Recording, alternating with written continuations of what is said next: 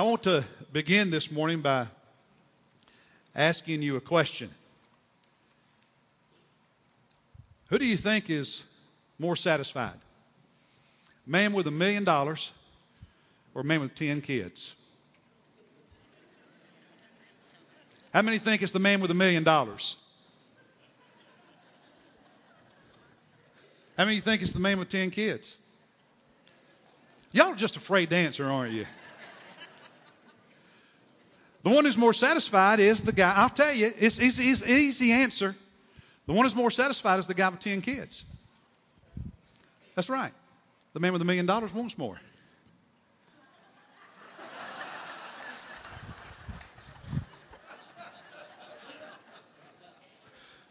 Now, am I right?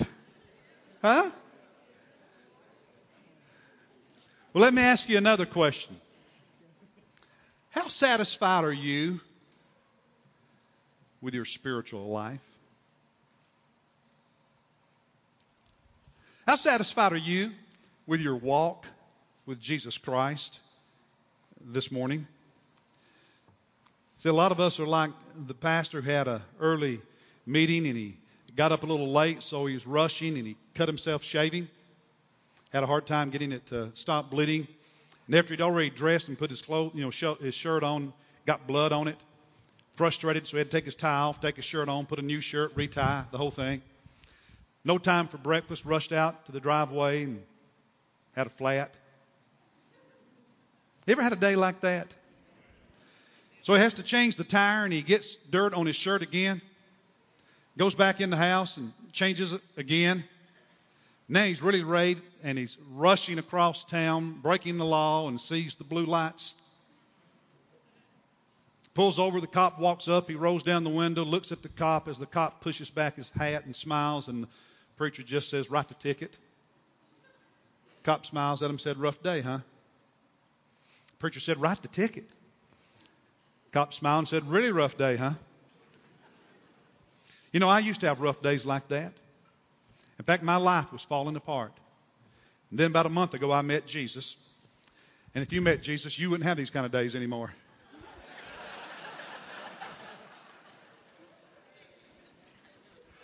I don't know if that's true. But I do know that an intimate relationship with Jesus Christ, a growing relationship with Him that helps us keep our priorities right and helps us make better decisions, makes for a better life. And the pastor drove away feeling kind of guilty. And some of you are not really satisfied with where you are in your walk with Jesus Christ. There was a time, perhaps, when you were closer, a time when you felt more energetic in your spiritual life, a time when you were more faithful, more consistent, and you're not necessarily excited about where you are spiritually right now. There are a lot of us in this room who need a fresh touch from God, if you will. We need God to do something new in our life this morning. There was a time in the nation of Israel's history when they needed a fresh touch. They needed God to do a new thing, and the prophet Isaiah said something about it, so I invite you to open your Bible with me to the 43rd chapter of Isaiah. We're going to look primarily at chapters 42 and 43, but we'll start in chapter 43 this morning. And I want you to pay very careful attention to what the prophet says to them. We'll start by looking at two verses, verses 18 and 19 in chapter 43.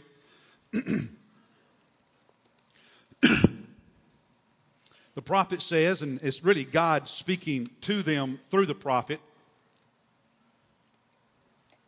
He says, "Do not call to mind the former things, or ponder things of the past. Behold, I will do something new. Now it will spring forth. Will you not be aware of it? I will even make a roadway in the wilderness, rivers in the desert." Look at the beginning of verse 19. He says, "I will do something new." It will spring forth. And that Hebrew word translated spring forth is the picture of something that sprouts up quickly in a barren land. Sometimes in the desert, after a rain, fresh growth will appear quickly. It'll be a beautiful thing. And that's what God is saying to the people of Israel at this moment in history. He was wanting to do for them. And that's exactly what some in this room need God to do for you right now.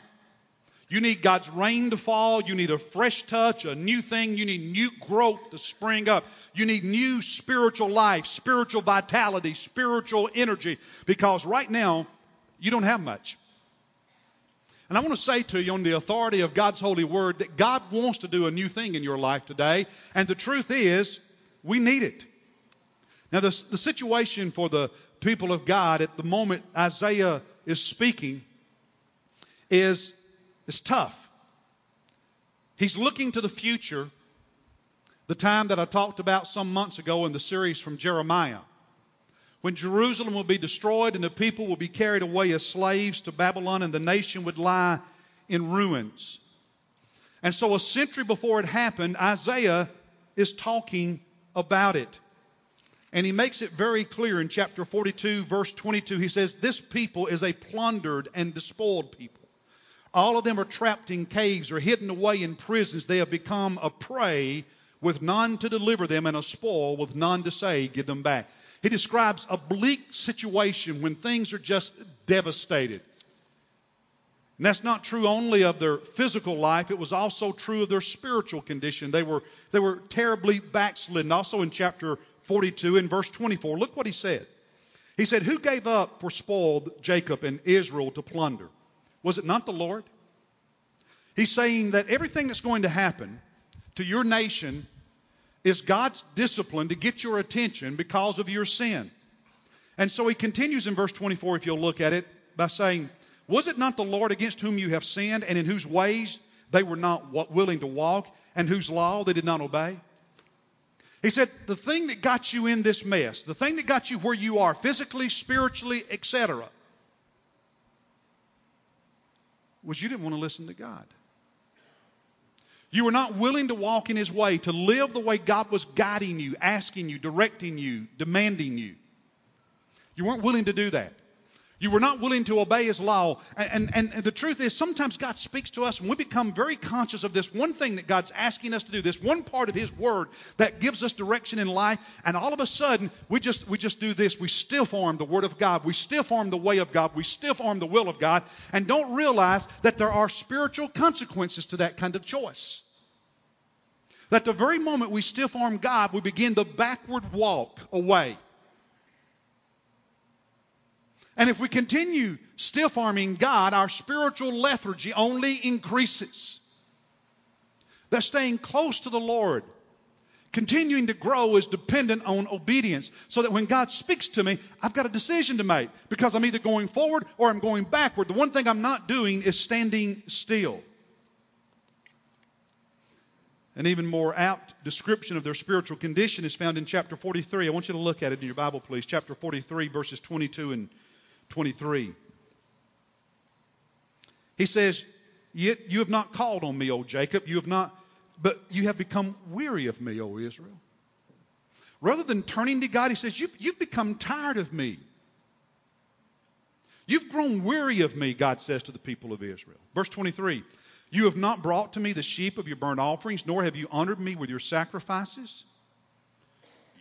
You're no longer willing to sacrifice. You're no longer willing to serve. You're weary of me. You're weary of worship. Verse 24 in chapter 43, you have brought me not sweet cane with money, nor have you filled me with the fat of your sacrifices. Of course, they had gotten to a point where worship, and when you get to the place that you're not eager to worship Jesus Christ, it's easier to show up late all the time. It's easier to make excuses to not show up at all.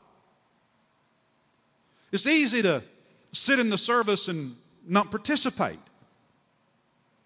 It's easy to complain and say this and say that. But when you're eager to worship Christ, it makes a difference in how you approach everything.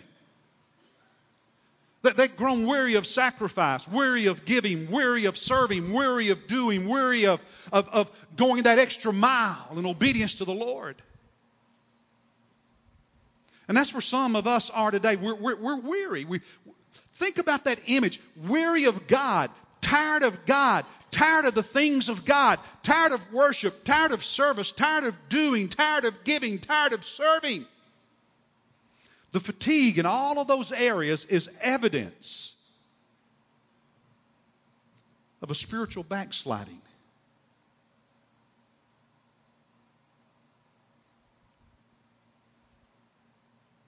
Of not being where we need to be in our intimacy with Jesus Christ.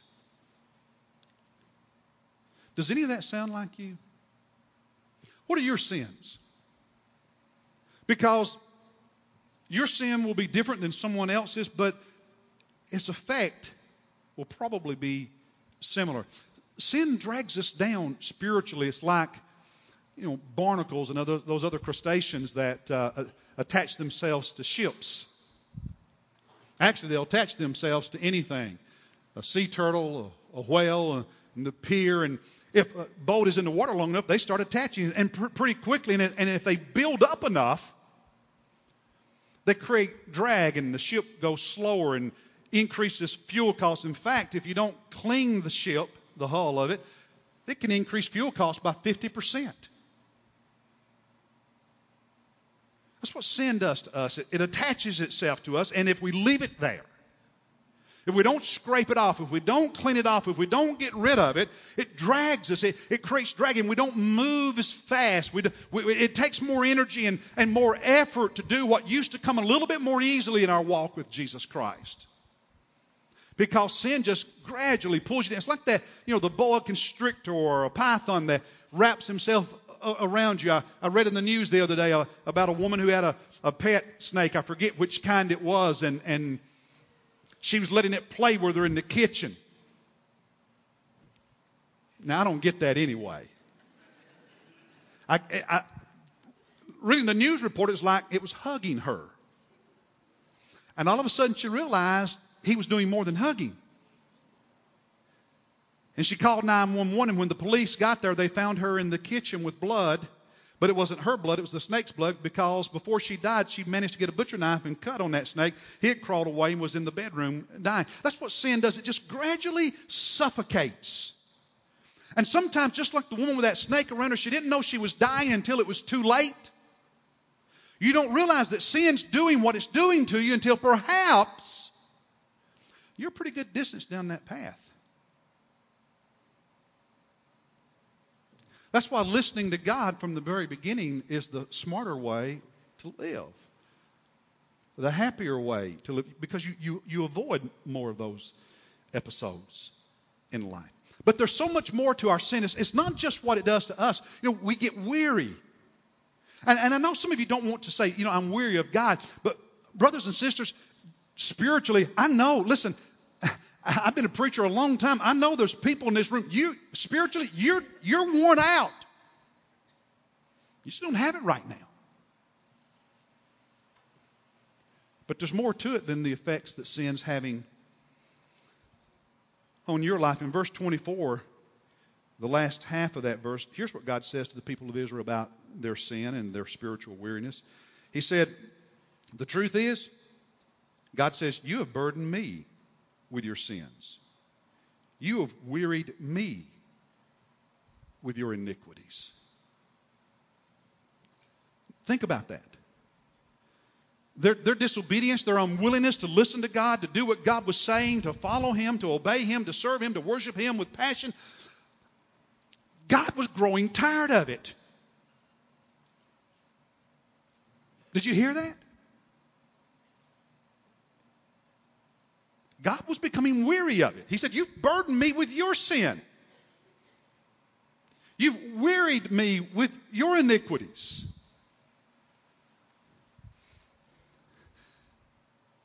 Newspaper in Houston, Texas, told about a single mother who was at wit's end because she couldn't get her 14-year-old son to stop playing video games and go to bed. Now, I know none of you have ever encountered anything like that, have you? She called 911. I'm telling you the truth. She called 911. 2 police officers showed up at her house, and they were able to convince the 14-year-old to stop playing video games and go to bed. I can, on some level understand the sense of powerlessness she felt. God never feels powerless because He never is powerless. But I wonder how often we act like that 14-year-old kid. I wonder how often we frustrate our Heavenly Father, how often we make Him weary by our stubbornness, our unwillingness, by our lethargy, by our playing with sin, by our letting it hang around.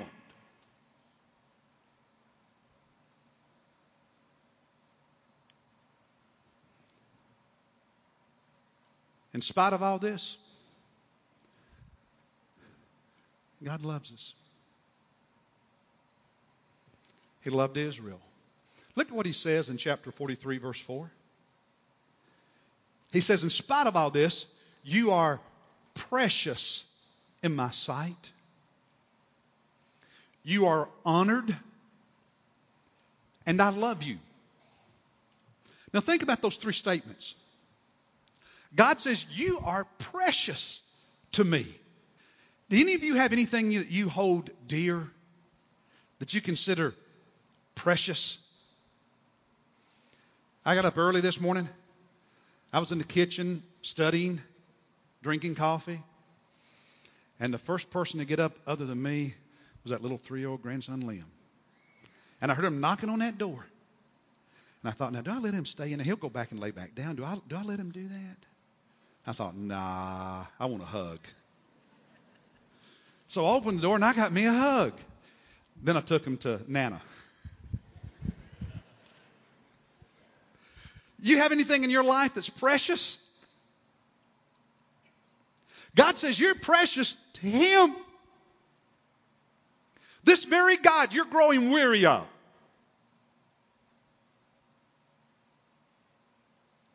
How many of you treated your parents badly at a moment in life only to live more years and understand what you'd have done?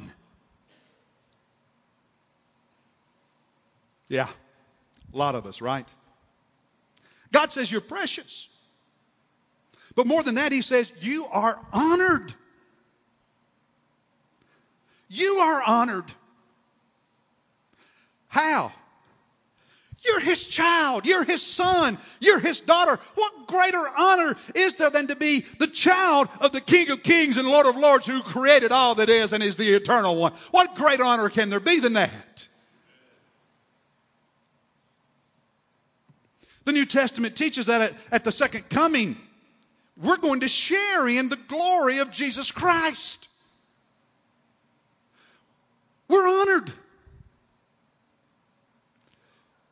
And yet we don't want to do what He says. And then very lovingly, very tenderly, He ends by saying, I love you. Some of you don't hear those words often enough. Some of you are starved to hear someone say to you, I love you. Jesus says it to you every moment of every day if you'll simply listen. That last song, that hymn, Jesus paid it all. You spend money for people you love. I learned last night my wife had bought some decorations because Jack and them are going back to Italy and the Air Force at the end of October. So we're going to put up a fall Christmas tree of some kind. I don't know. I haven't seen the stuff yet. So he can have it before he goes back. God says, I love you. And I'm willing to pay the ultimate price to show you how much I love you. But you don't want to sacrifice for me? You don't want to give to me?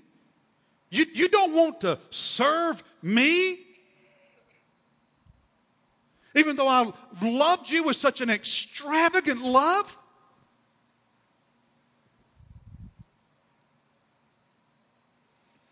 God loved them and He wanted to do something new in their life. Chapter 43, verse 14, He says, I'm going to destroy Babylon, that very nation that will take you away as captives. I will destroy it, and you will be set free. Now look at verses 16 and following in chapter 43. Thus says the Lord, who makes a way through the sea and a path through the mighty waters, who brings forth the chariot and the horse, the army and the mighty man. They will lie down together and not rise again. They have been quenched and extinguished like a wick. He's saying, hey, remember what happened at the Exodus? He's just said, I'm going to destroy Babylon. And if you doubt whether or not I can do it, remember the Exodus when those soldiers from Egypt were chasing you and they all drowned in the sea? After God parted it and the waters came back and they drowned and they didn't come back because they weren't there to chase you anymore. I've done it before. Has God ever done anything incredible in your life in the past? Has there ever been a moment when God took care of you? Has there ever been a moment when God forgave you? Ever been a moment when you encountered the love of God? Ever been a moment when you were conscious of the presence of God in a way that was so exciting you couldn't contain it?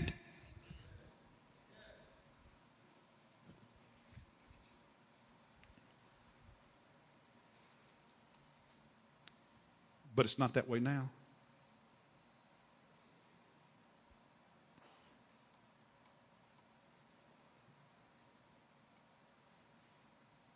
God says, I'm going to do something new. I did it once. I'm going to do something new if you'll work with me. I'm going to bring you home. When he talks about making a way through the desert and all of that in the next few verses, they were in Babylon, and separating Babylon and Judah was the desert. And God has said, I'm going to make a highway across that desert. He's symbolically saying to them, I'm going to make a path for you to come home. I'm going to deliver you. But it's not going to be only a physical deliverance. It's going to be a spiritual renewal because you will praise me, he says at the end of that passage. Their hearts will be changed. God says, I want to do something new in your life. And he wants to do something new for us days. And so it just makes sense that we pay attention to what he's saying and then do what he tells us to do. He had described them in chapter 42, verses 18 and following as being deaf and blind. God says, you got this way because you were blind. You wouldn't look at things the way I looked at them. You were deaf. You wouldn't hear me. You wouldn't listen to me. That's what got you in this situation. And so in chapter 42, verse 23, he asked the question, who among you will give ear to this? Who will give heed and listen hereafter? Who's going to listen? Who's going to pay attention? And that's my question to all of us right now. Are you willing to listen?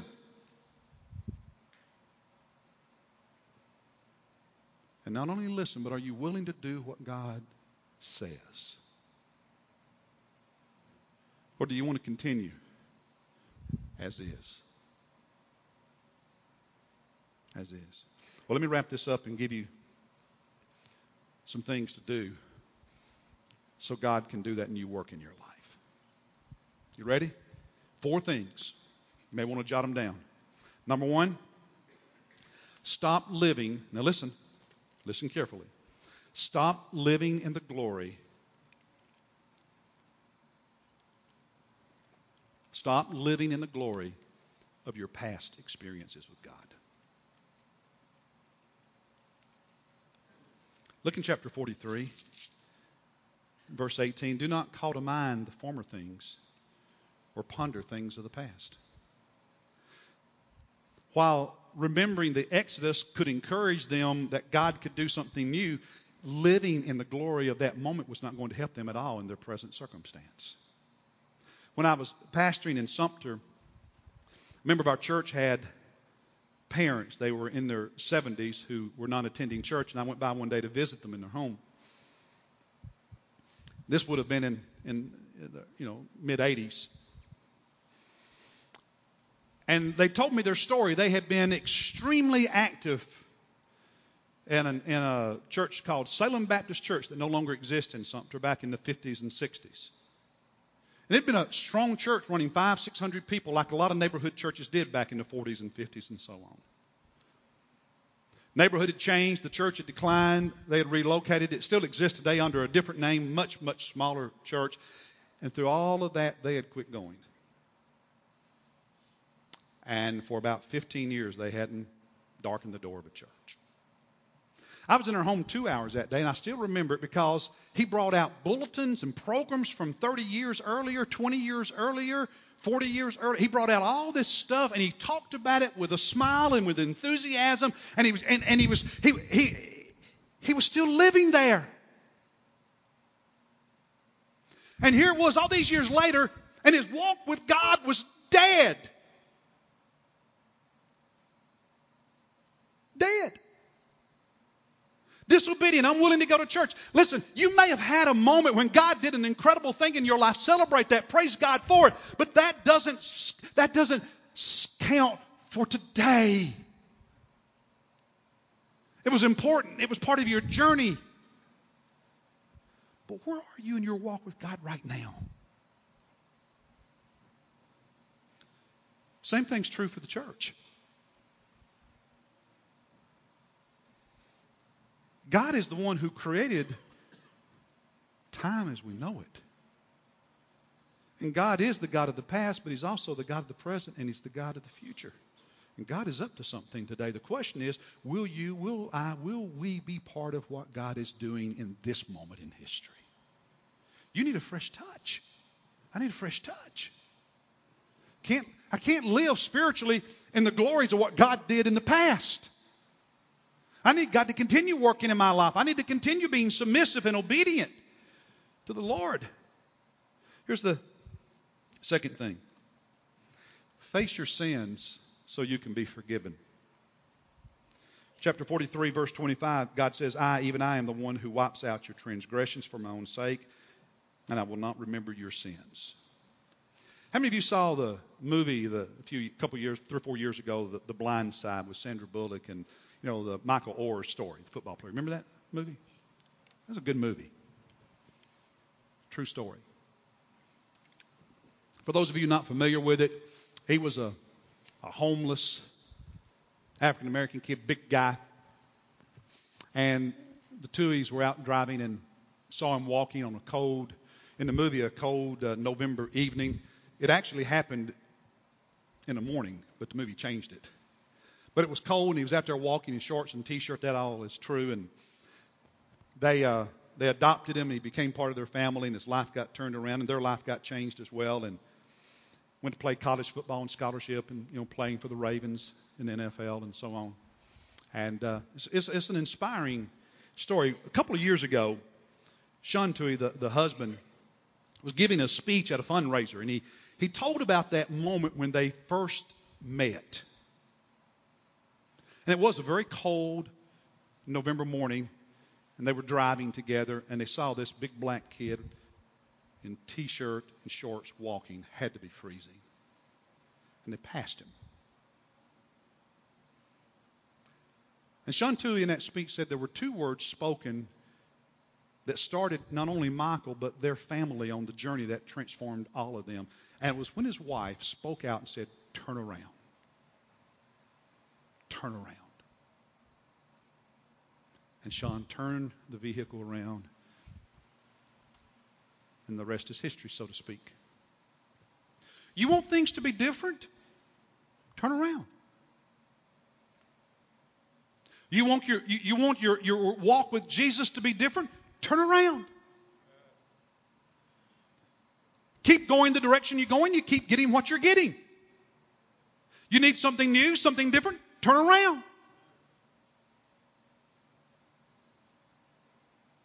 Turn around. And if there's sin in your life, and usually when there's spiritual lethargy, it's because there is sin of some kind, sin of something we've done or not done. Say it or not say it. If there's sin in your life, like those barnacles, scrape them off. You've got to turn around and come to God, because there's no forgiveness without turning around and coming to God and saying, "God, I repent of that sin. God, forgive me and cleanse me and change me. I turn from that sin and turn to you, Lord." Here's the third thing. Fulfill the calling that God has on your life to make a difference in this world. Fulfill the calling God has on your life to make a difference in this world. In chapter 42, verses 6 and following, God says to Israel that He's the Lord and He's called them. And then in the middle of verse 6, He says, I will appoint you as a covenant to the people, as a light to the nations, to open blind eyes, to bring out prisoners from the dungeon, and those who dwell in darkness from the prison. God had given Israel the mission of taking His love and His light to the nations, and they had failed miserably at it. And let's just be honest. I loved hearing about you all knowing Christ because you invited them to church. Good story, good testimony. But folks, when there's spiritual lethargy, when we're disobeying God, we don't tend to talk to people about God because we're not close to Him. It's hard to go out and talk to people about Jesus when you're not walking with Him. I'll tell you something else, though. When you repent of your sin, if you'll start talking to people about Jesus, you'll start witnessing, you'll start inviting people. The more you talk about Jesus, the closer you're going to stay to Him. There's just something about opening our mouths and speaking to others about the love of Christ that keeps us fresh. And there's something about never doing that that causes us to become spiritually backslidden eventually. That's why I'm challenging you to come to the training next Sunday evening, September 8, and learn about hosting friends and relatives, neighbors in your home the first week of November in one of these My Hope events. The brochure is in your bulletin. Read it over, and then on the welcome card, sign up and come to the training next Sunday night. It'll make a difference. Then lastly, boldly declare your allegiance to Jesus. Look in chapter 44 at one verse. Verse 5, after this renewal happens in Israel, God says, here's what they will do. This one will say, I am the Lord's. That one will call on the name of Jacob, and another will write on his hand, belonging to the Lord. And I will name Israel's name with honor. You know what he's saying? When you're walking close to the Lord, you talk about Him. When you're walking close to the Lord, you're not ashamed of Him.